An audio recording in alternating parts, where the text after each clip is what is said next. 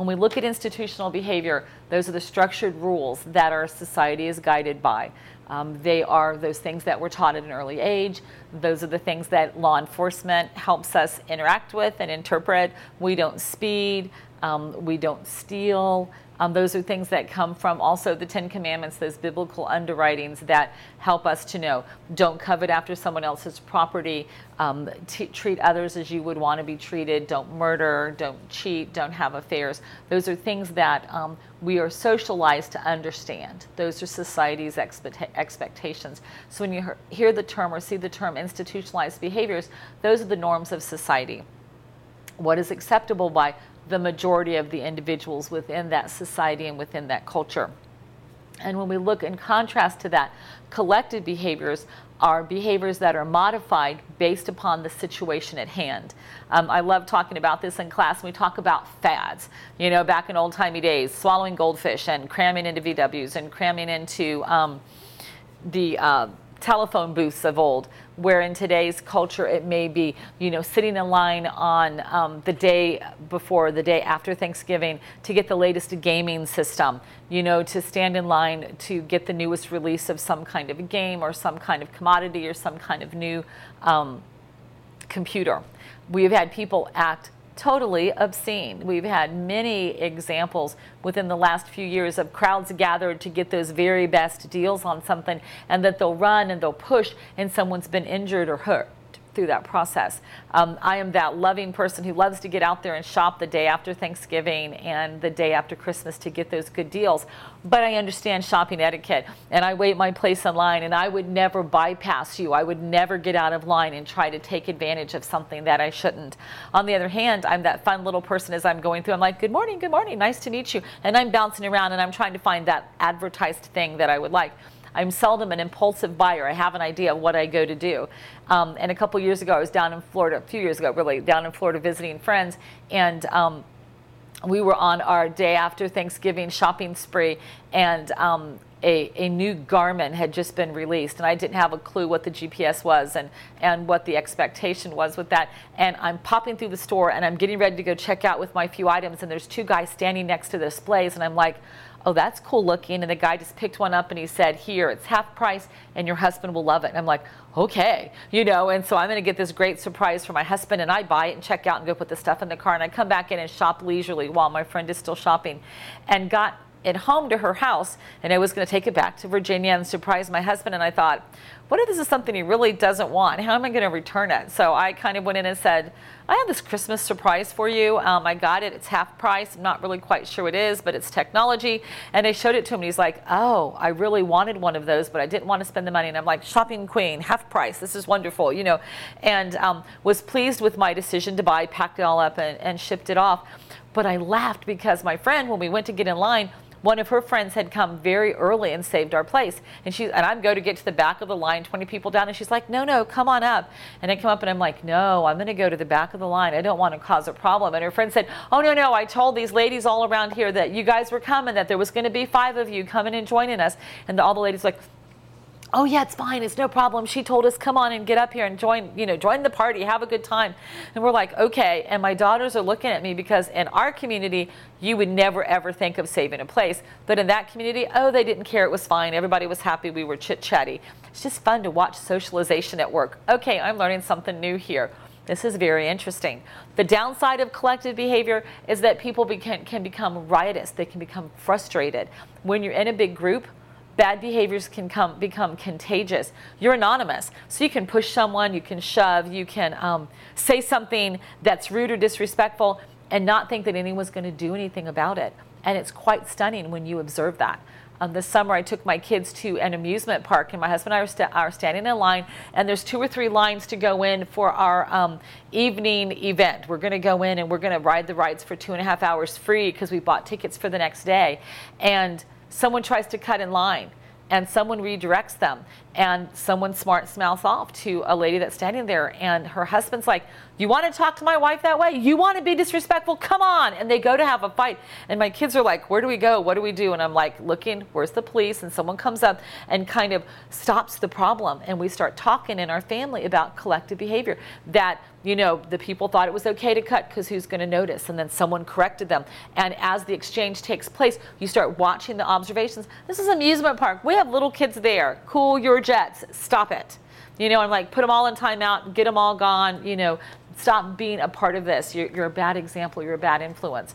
And so as we've seen things in current culture with riots overseas, riots in the United States, people picketing, because they don't feel like they have the right kind of contract. They're being asked to take less pay. They were talking about a sitcom that's a cartoon sitcom in current culture that because of the economy and their ratings being down, that they've been asked to take like a 45% cut in pay, the actors that voice over these characters, and everybody's going to go on strike. And the person that was doing the dialoguing talking about how they're all influencing each other, and they're, you know, they may be making $4,000 a segment, now they're asking to take $2,000. I mean, they're making $4 million, asking to take $2 million, and I'm like, I'll volunteer. I don't mind getting that kind of money, because from my situation, I'm thankful for my jobs, and I'm thankful for my income and my husband's income, and how we can meet our family's needs that way. When we look at huge riots, fun things like flash mobs, where people will send out email and connections. They only know each other through the internet, but they say, we're going to show up at Times Square and we're going to do this dance for these 2 minutes and we're going to leave. We have a funny commercial that's out right now of someone who has slow internet service on their phone, and he whips off his, you know, raincoat and he starts dancing around doing all the moves and everything, and he catches himself and he looks around and nobody else is doing it, and he looks at his phone and it says flash mob moved, you know, to 12:30. He's like, oh, okay, yeah. And you see everyone standing around that are in those same black clothing with a raincoat on, and we laugh about it. But there are people who will fly all over the world to take part in a flash mob that may last 5 minutes. We had some here in our community that were spontaneous, standing up singing Christmas carols over the holidays last year in a mall.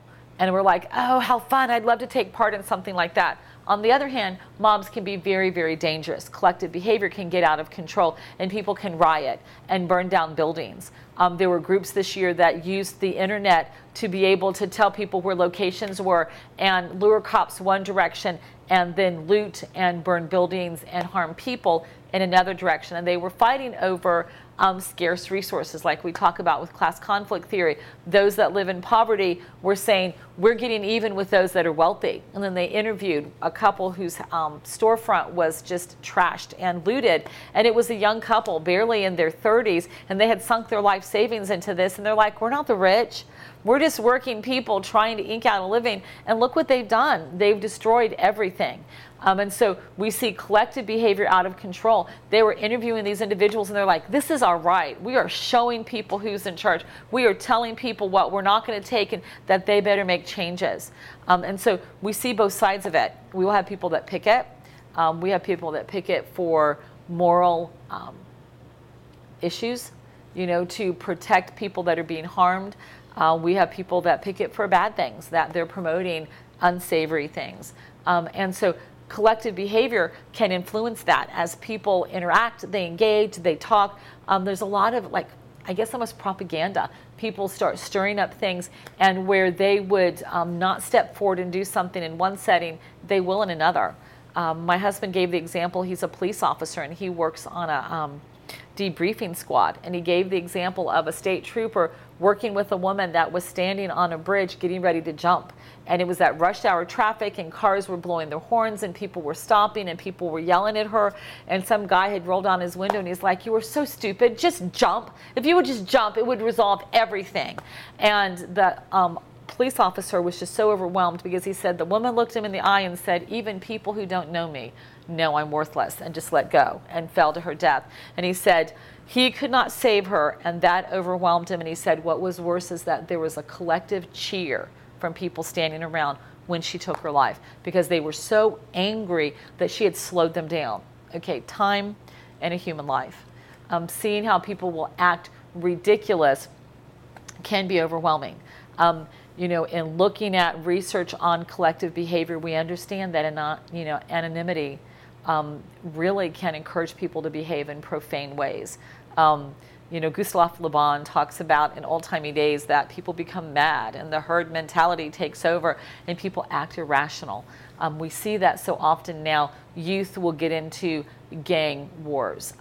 You'll see hazing activities on college campuses that can be deadly and can be harmful. So we see people behaving in ways that they don't think that they're going to be held accountable for, acting out in ways that does impact other individuals, and they don't care. We've seen death pacts with youth that they've gotten angry at one person and 4 and 5 people will choose to take part in stoning that individual or beating that individual so no one person can be held accountable for their death, but they agreed that death was what their goal was and they accomplished that goal by killing them. And so when we're looking through this perspective, understanding that institutionalized behavior, those characteristics that are developed within us as we're taught throughout our childhood and adolescence into adulthood, respect for others, good self-care, good boundaries and limit setting, all of those things that kind of keep us held in, wired in for the long run can go away when we are angry, when we're overwhelmed, when we feel like we've been wronged, when we feel like we're trying to save someone else from something bad. And with that then, we see some really tragic events happen. This is something that will be an ongoing issue, I feel, within current society today, because we have seen generations of individuals that don't feel accountable for their behavior, blame other people for it, and then feel like if I feel like venting my anger on you, I have the right to do that. And we realize that short of Christian faith and just the intervention of the Lord, we're going to continue to see detrimental situations within our society because people feel like they have the right to treat people as they want to, in contrast to the biblical view, treating others the way you want to be treated, respecting other people under Christ because he's developed them, and it's his goal to see all of us live together in harmony and understanding.